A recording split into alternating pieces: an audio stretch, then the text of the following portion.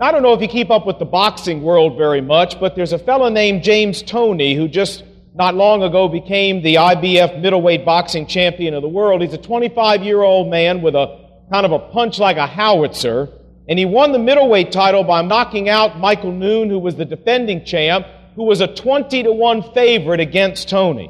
Toney's also an angry man. He's angry at his father.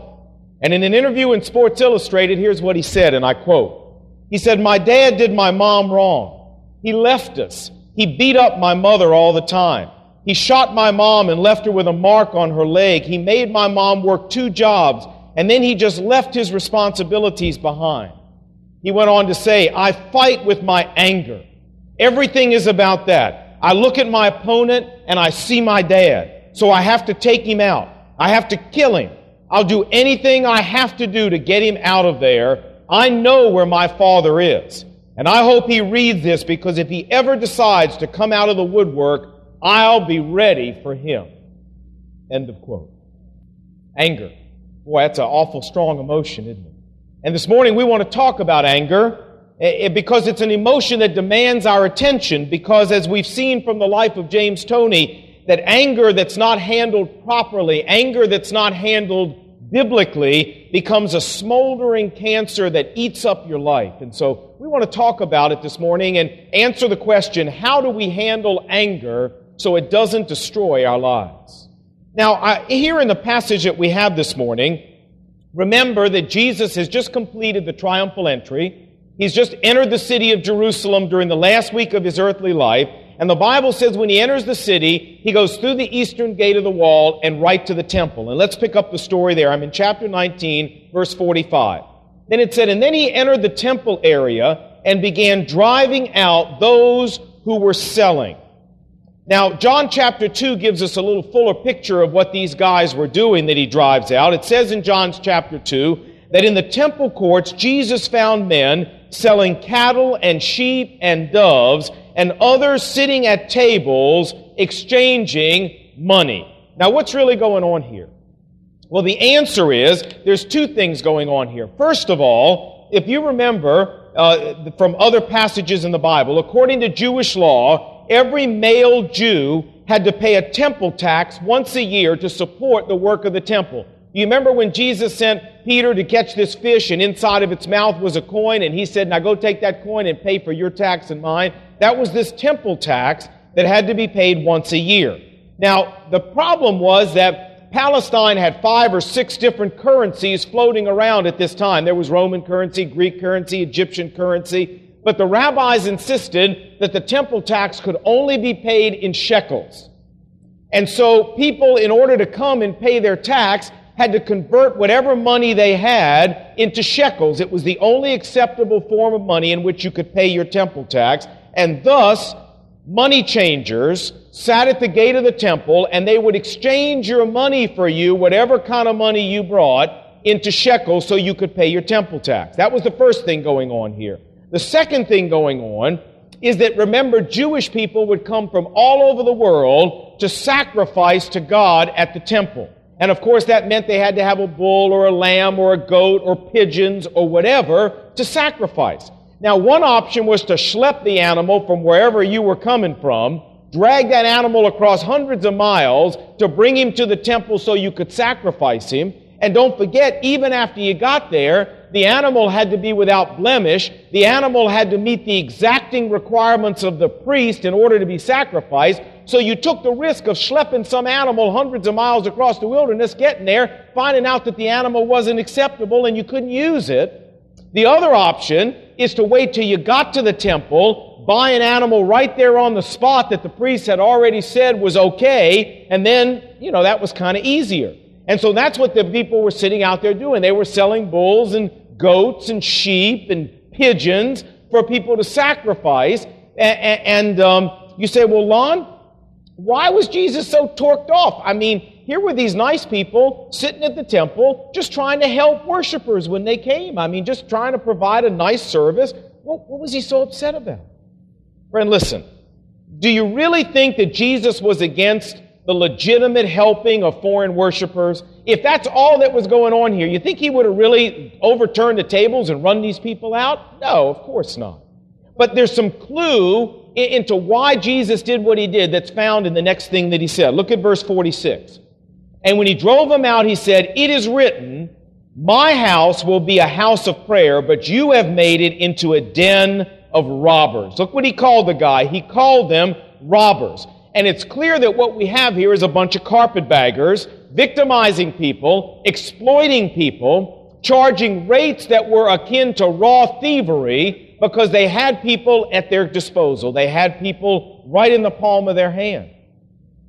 Now, the Jewish Talmud actually records, and if you really care, I can give you the reference, come up afterwards, you can go look it up, records an instance, for example, where the sellers of pigeons were actually selling those pigeons at 90 times, that's right, 90 times the real worth of the pigeons, and it was so bad it even scandalized the rabbis. That's how bad it was. And they got upset and said, you can't sell pigeons for that much.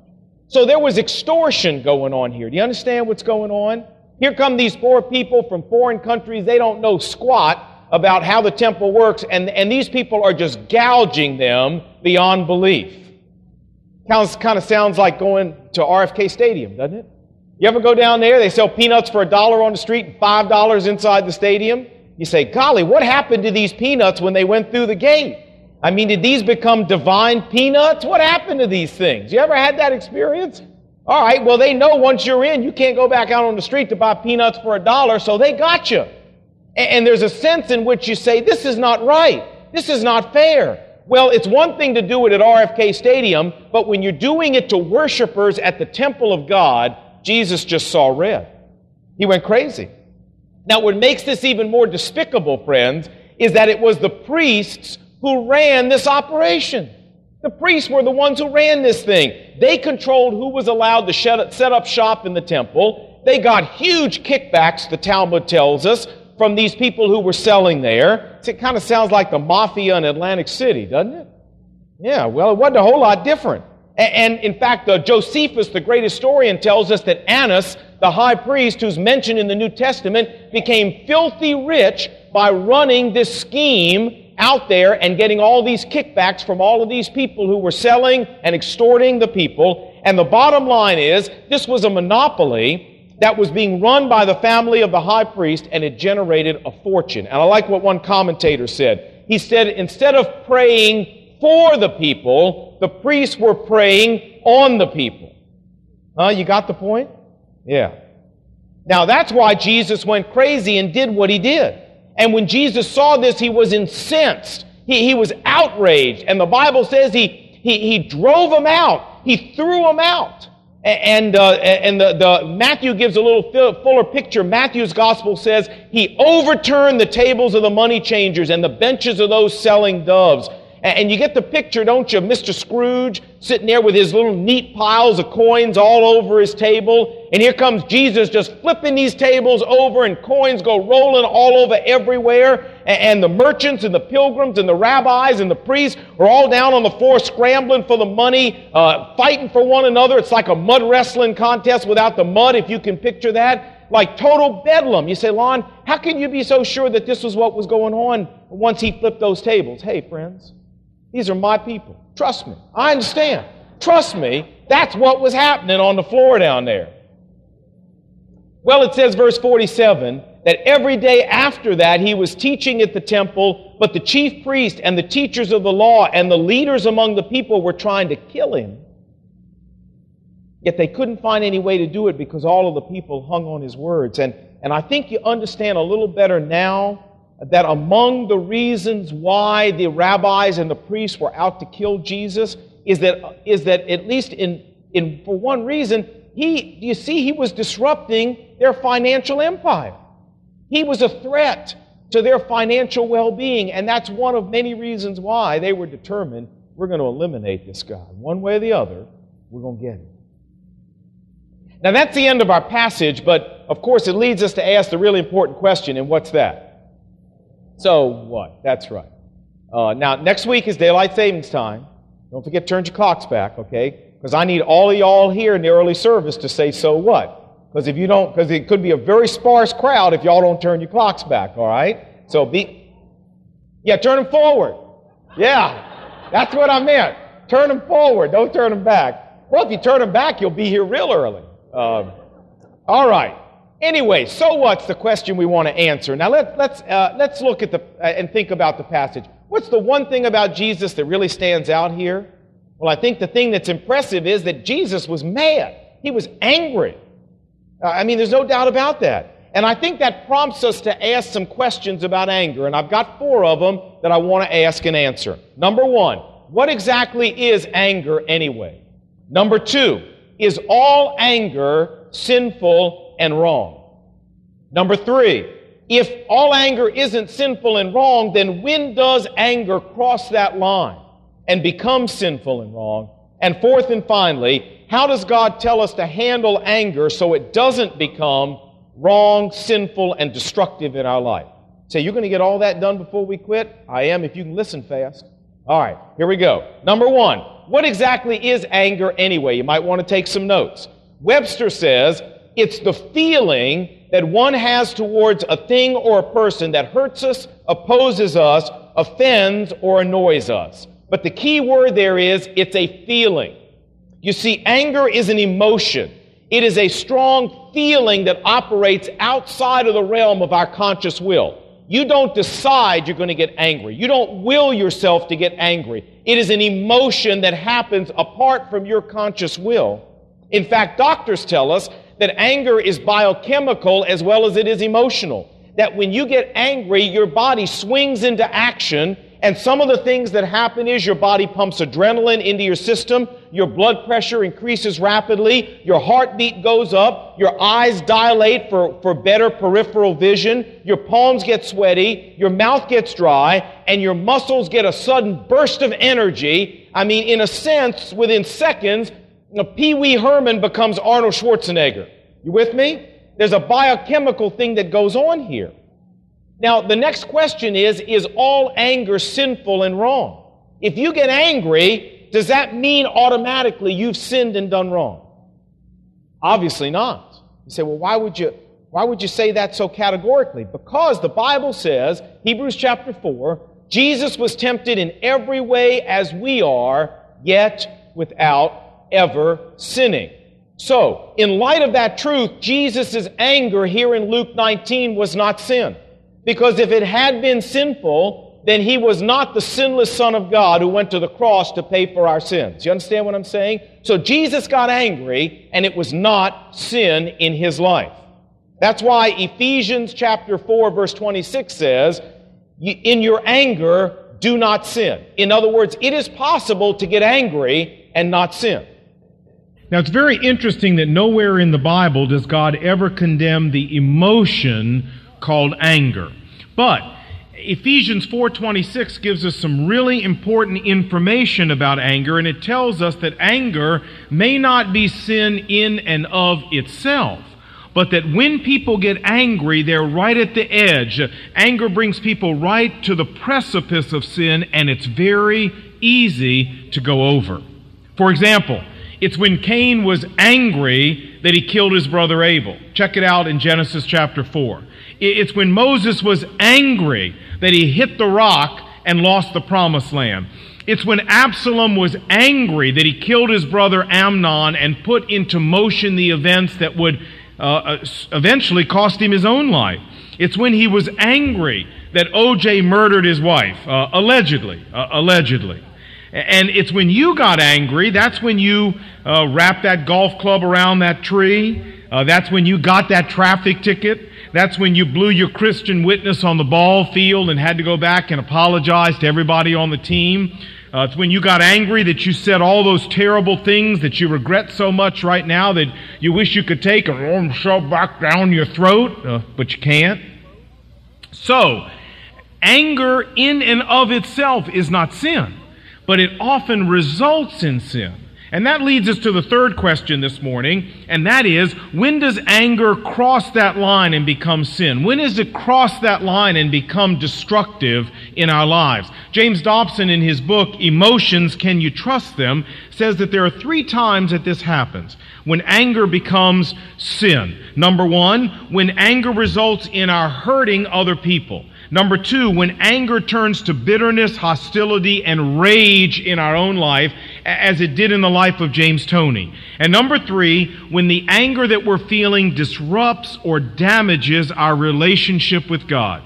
When anger drives us to hurt other people, when anger turns to rage and bitterness on the inside, and when it disrupts our relationship with God. Now, folks, there are some of us here this morning who one of these three things has happened to us, maybe all three, because of anger in our life. There are folks sitting here this morning who in their lives, anger has crossed the line.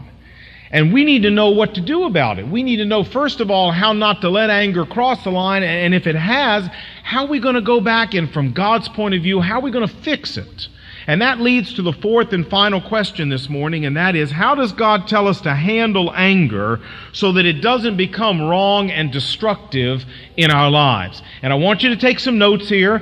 I worked hard putting this together, and I think it's going to be helpful to you. I want you to take some notes. So everybody get out a pencil and a piece of paper.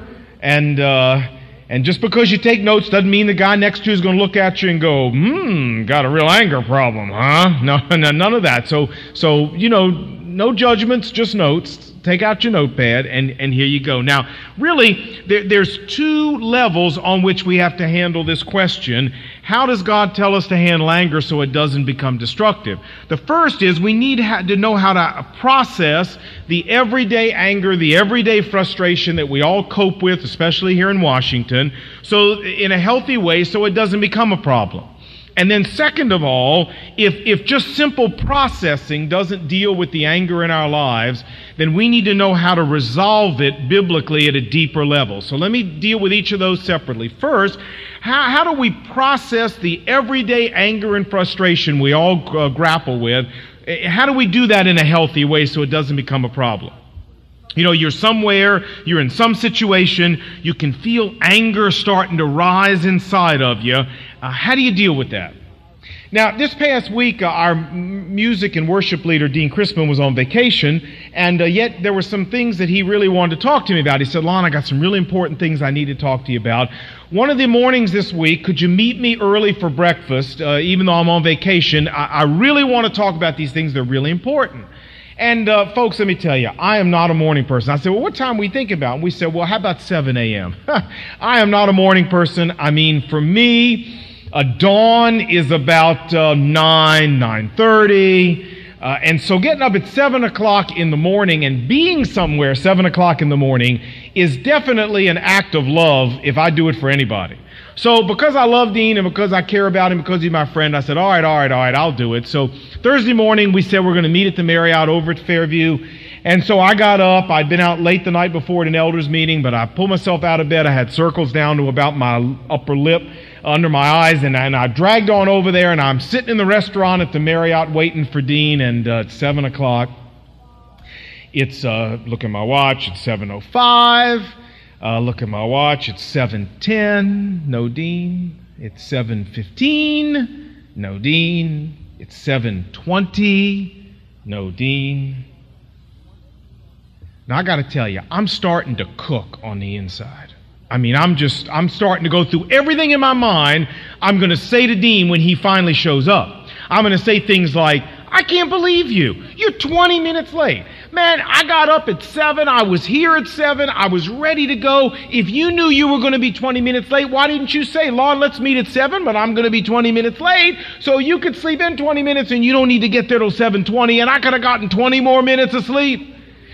This couldn't have been awful important to you if you're 20 minutes late, so I think I'll just say no to whatever it is you want, just because you're 20 minutes late. And I'm going through this in my mind.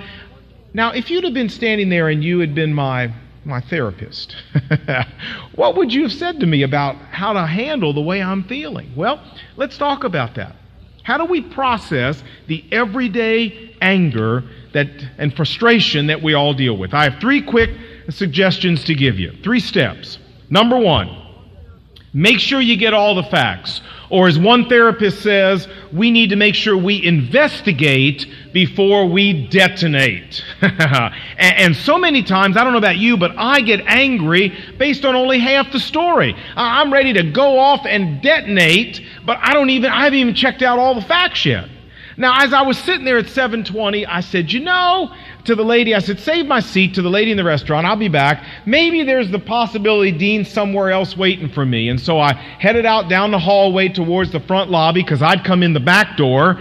And you'll never guess when I got to the lobby who was sitting there. Yeah, how'd you know? Yeah, Dean had been sitting in the lobby since 7 o'clock, going over in his mind all the nasty things he was going to say to me when I finally showed up. So both of us looked at each other, and I said, I've been sitting in a restaurant since 7 o'clock. He said, well, I've been sitting here in the lobby since 7 o'clock. We weren't 50 yards apart. And both of us sitting there just fuming at the other one. Kind of put our arms around each other and said, hey, let's go have some breakfast, huh? Investigate before you detonate. Get the facts. Number 2. Not just investigate, but communicate. In other words, express how you're feeling. Don't repress it. Get it out in a polite way. Express to people that are causing the problem how you're feeling about the problem. Get that anger out of your soul so it doesn't turn into bitterness. A couple months ago, my son and I were down in Florida doing some diving together. My oldest son, we went into the dive shop, and they had some great sweatshirts in there that we love, little logo on them. And so I got a blue one, and he wanted a green one. Well, of course, because it's totally uncool to have the same color as your dad, because they had blues, and he didn't want that. So, because I had a blue. So we ordered him a green one, and I was very careful to make sure they got it right. I double-checked before we left town. They said, we'll send it to you. So we've been waiting and waiting and waiting. Meanwhile, it's starting to get warm. We don't need a sweatshirt anymore. Finally, it came in the mail this week. And I was so excited. The package came UPS. I went and opened it right away. And I peeled back the top of the box. And guess what? Yeah, were you in my house this week? How'd you know that? Wrong color. It was blue. And now, years ago, I wouldn't have called him right up. I wouldn't have expressed how I was feeling. I just would have internalized it. And I just would have walked around the house and kicked the cat. But no, I called him up and I said, look, I got to tell you how I'm feeling about this. I've got to tell you I went to extra trouble to order it and make sure the order was right. I'm frustrated. We're running out. I mean, we don't even need a sweatshirt hardly anymore up here. And I got to call and tell you how frustrated I am with the way you've done business and this mistake you've made. And I tell you, she was very receptive. I was very polite. And it made me feel so much better rather than keeping that anger in on the inside and just fuming and boiling. Friends, if you really feel frustration and anger, in a polite way, express it. And third and finally, not just investigate, not just communicate, but extenuate. You say, man, you really needed a word to rhyme real bad, didn't you? What in the world do you mean by extenuate? Well, I mean, put it all in perspective. Let it become part of the extenuating circumstances. Ask yourself some questions. Do a little bit of self-talk. Like, okay, so they sent me the wrong colored sweatshirt. Is it really the end of the world? I mean, is this really all that important? Is this worth becoming obsessive compulsive about it and, having my blood pressure go up? A good question to ask yourself when you're getting frustrated is this: in 5 years, what difference will this make?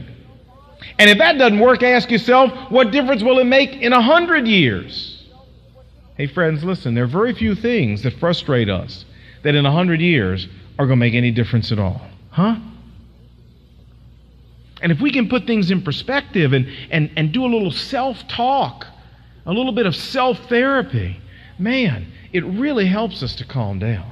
So here are the 3 suggestions. Investigate, make sure you got all the facts before you go off. Communicate, express how you're feeling, and extenuate. Put it in perspective. Now, for many, many of the anger and frustration situations that we deal with, simple processing like this will be enough. But sometimes this isn't enough. Because anger comes from being hurt. Most of the time, anger comes from being violated or being wronged. And if we've been wronged deeply enough, if we've been violated and hurt seriously enough, then sometimes simple processing is not sufficient to deal with the problem. Sometimes we have to learn how to resolve anger beyond simple processing. Did you see the movie Forrest Gump? Do you remember in the movie the scene where Jenny, his friend since she was a little girl, and when she was a little girl, if you remember, her father sexually abused her repeatedly. And then years later, as a grown woman, she and Forrest are out for a walk. She's got her shoes in her hand, walking through the grass in the springtime. And as they're walking around, they simply come upon, by accident, her old house where she used to live. Now it's deserted now. Her dad's dead. Nobody's living there. Weeds have grown up all around it. But when she sees this house, and suddenly flooding back to her mind are all of the deep hurt and violation that house stands for. If you remember, in what I think is the most powerful scene in the movie, she drops her shoes, she goes running towards the house, she starts picking up rocks and throwing rocks at the house, banging them off the house, breaking windows in the house, throwing a dozen, I don't know how many rocks she threw, until finally she falls to the ground and sobbing lays on the ground. And Forrest Gump gumpily says, "You know, sometimes I guess there's not enough rocks to throw. Sometimes there just aren't enough rocks." Now, when you've been hurt this deep, I mean, there's a big difference between a sweatshirt that's the wrong color and childhood sexual abuse. When you've been hurt this deeply, then resolving anger is really an issue of knowing how to take deep hurt and let God turn it into healing. And I want to give you some principles for that. I've got 3 to give you in closing. And let me simply say that, you know, even being here this morning and hearing these principles may not be sufficient for you to fix this. You may need professional counseling. You may need to see a professional Christian therapist. And I urge you, if you can't resolve this yourself, to go see someone. And if they're good, and if they're biblical, and if they're competent, all they will do is take you through the very 3 steps that I'm giving you this morning to bring you out with resolving that kind of hurt and anger. But here they are. 3 principles God gives us in the Bible to convert hurt into healing. Principle number 1, faith. And by faith I mean believing what God tells us in the Bible about the hurtful things that happen in our life. Believing that God will, as He promises in the Bible, convert every one of those hurts into a positive thing, into a benefit, into a blessing, if we'll just trust Him and we'll just give Him time. That's what Romans chapter 8 verse 28 says. I know it's a trite verse, but the truth is still very real, that God will cause all things to work together for good if we'll just love Him, and if we'll entrust those things to Him, He'll do it. And faith means that we have to say, Lord, I don't understand why you allowed this to happen to me. I don't like that this happened to me. And for the life of me, I can't see how it will turn out to be to my benefit or to be of any good to me or anybody else. But by faith, since you promise it, I'll accept what you say, I'll trust you, and I'll leave it in your hands. Now, dear friends, I don't care what the hurt is. I don't care whether there was incest in your family. I don't care whether there was parental cruelty, verbal cruelty, physical cruelty. I don't care whether there was a nasty divorce or whether you lost a child custody deal, whether there was a breakup of your romance and your boyfriend or your girlfriend dumped you, whether you were the victim of office politics or someone fired you or took job action against you unjustly. Those things hurt deeply, and I know they do, but it doesn't make a bit of difference how deep the hurt is. The promise of God, the truth of God remains the same, that God will take all the hurt that's ever come in our lives and He'll turn it into good if we'll just entrust it to Him. This is faith. And it's only when we're willing to believe God that we can move on to step 2. And step 2 is forgiveness.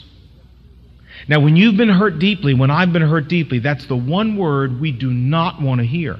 We do not want to hear a preacher say it. We don't want to hear a therapist say it. We don't want to hear God say it. We don't want to hear anybody say that word when it comes to the person who hurt us. But like it or not, it's the word God gives us for healing. You see, friends, God can't heal a soul that's full of pus. God can't heal a soul that's full of the gangrene of hatred and malice and bitterness.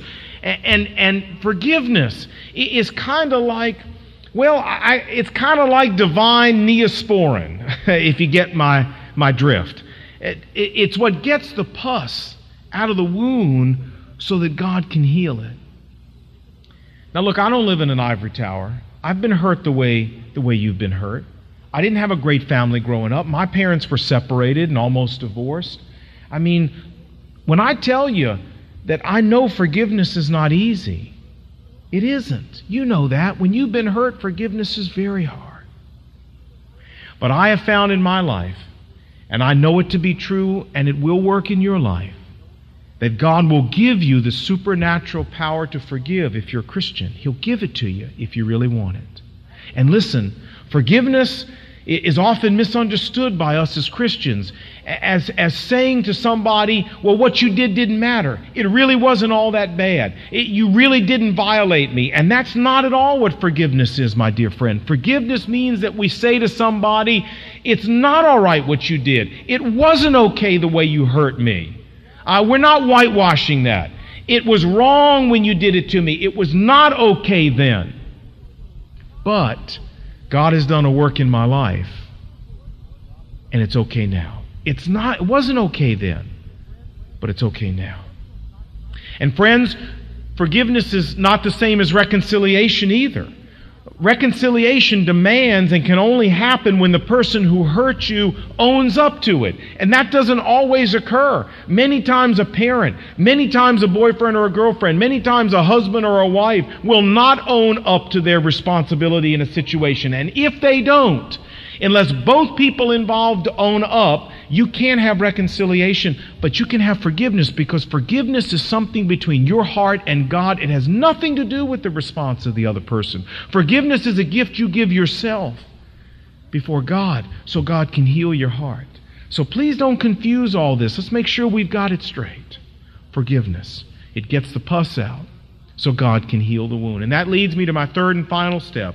Not only faith, not only forgiveness, but finally, an active reliance, an active looking to and trusting in Jesus Christ as the great physician to do the healing. What I mean is this: faith and forgiveness don't heal anybody. They're merely pre-op conditions. And when we've met those conditions, or at least we're trying to meet them sincerely with God's help, then we're ready for the great physician to really do the work of healing in our heart that only He can do. And what the great physician does is He reaches down into our soul. He takes the wound that's there and He applies supernatural stitches to those wounds. He rubs supernatural vitamin E on that scar, so that by the time He's finished, there's nothing there but pink new skin where the old gash used to be.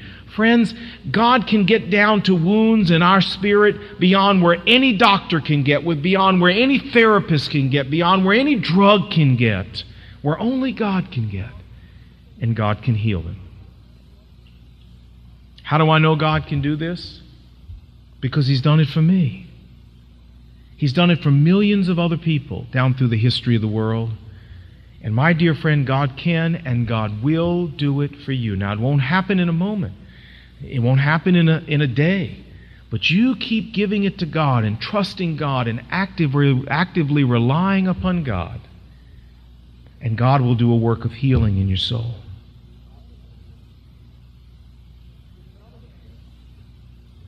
There was another man who grew up in the ghetto, another man whose father ran away and left his family, another man who grew up with anger and bitterness towards his dad, another man whose mother had to go to work and work 2 jobs to support the family, all like James Toney that we talked about at the beginning.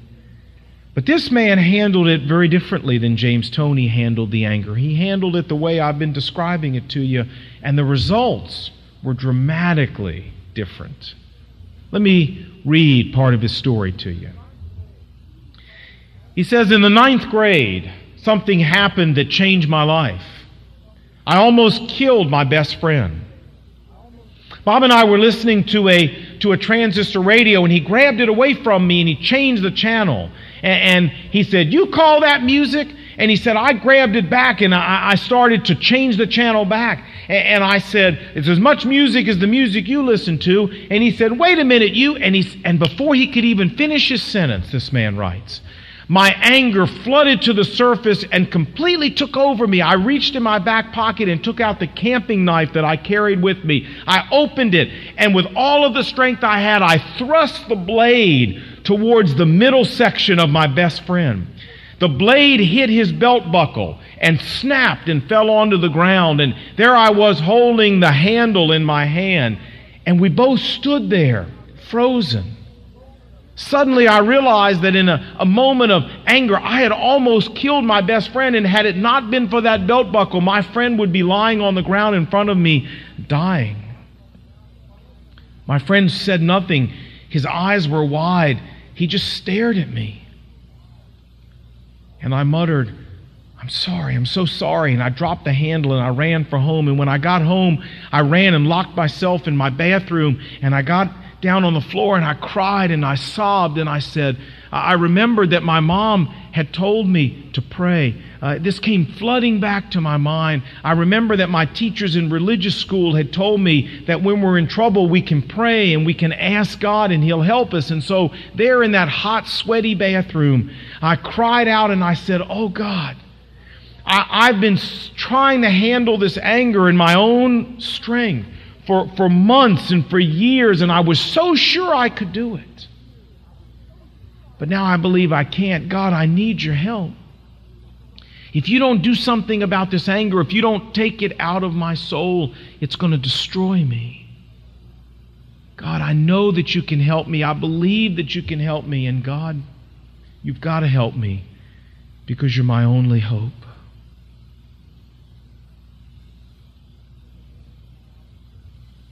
He said, and there in the quietness of that bathroom, God began to do a work in my life.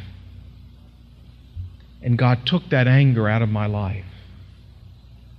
And it's never returned. Now, I don't know if you recognize who this man is, but his name is Ben Carson. You say, "No, Lon, that still doesn't ring much of a bell." Well, Ben Carson is a black man who grew up in the slums of Detroit.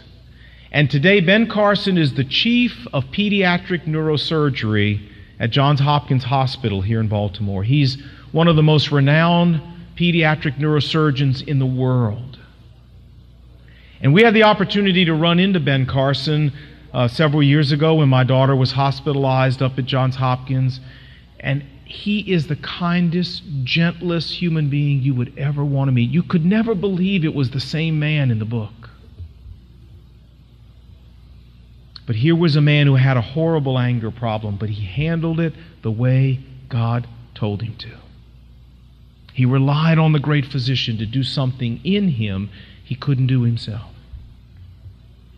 My dear friend, if anger is a part of your life, if you've been hurt badly, as many of us have, and if you're still carrying that bitterness and that rage in your life, if it's hurt your relationship with God, if it's damaged your relationship with people, can God fix it?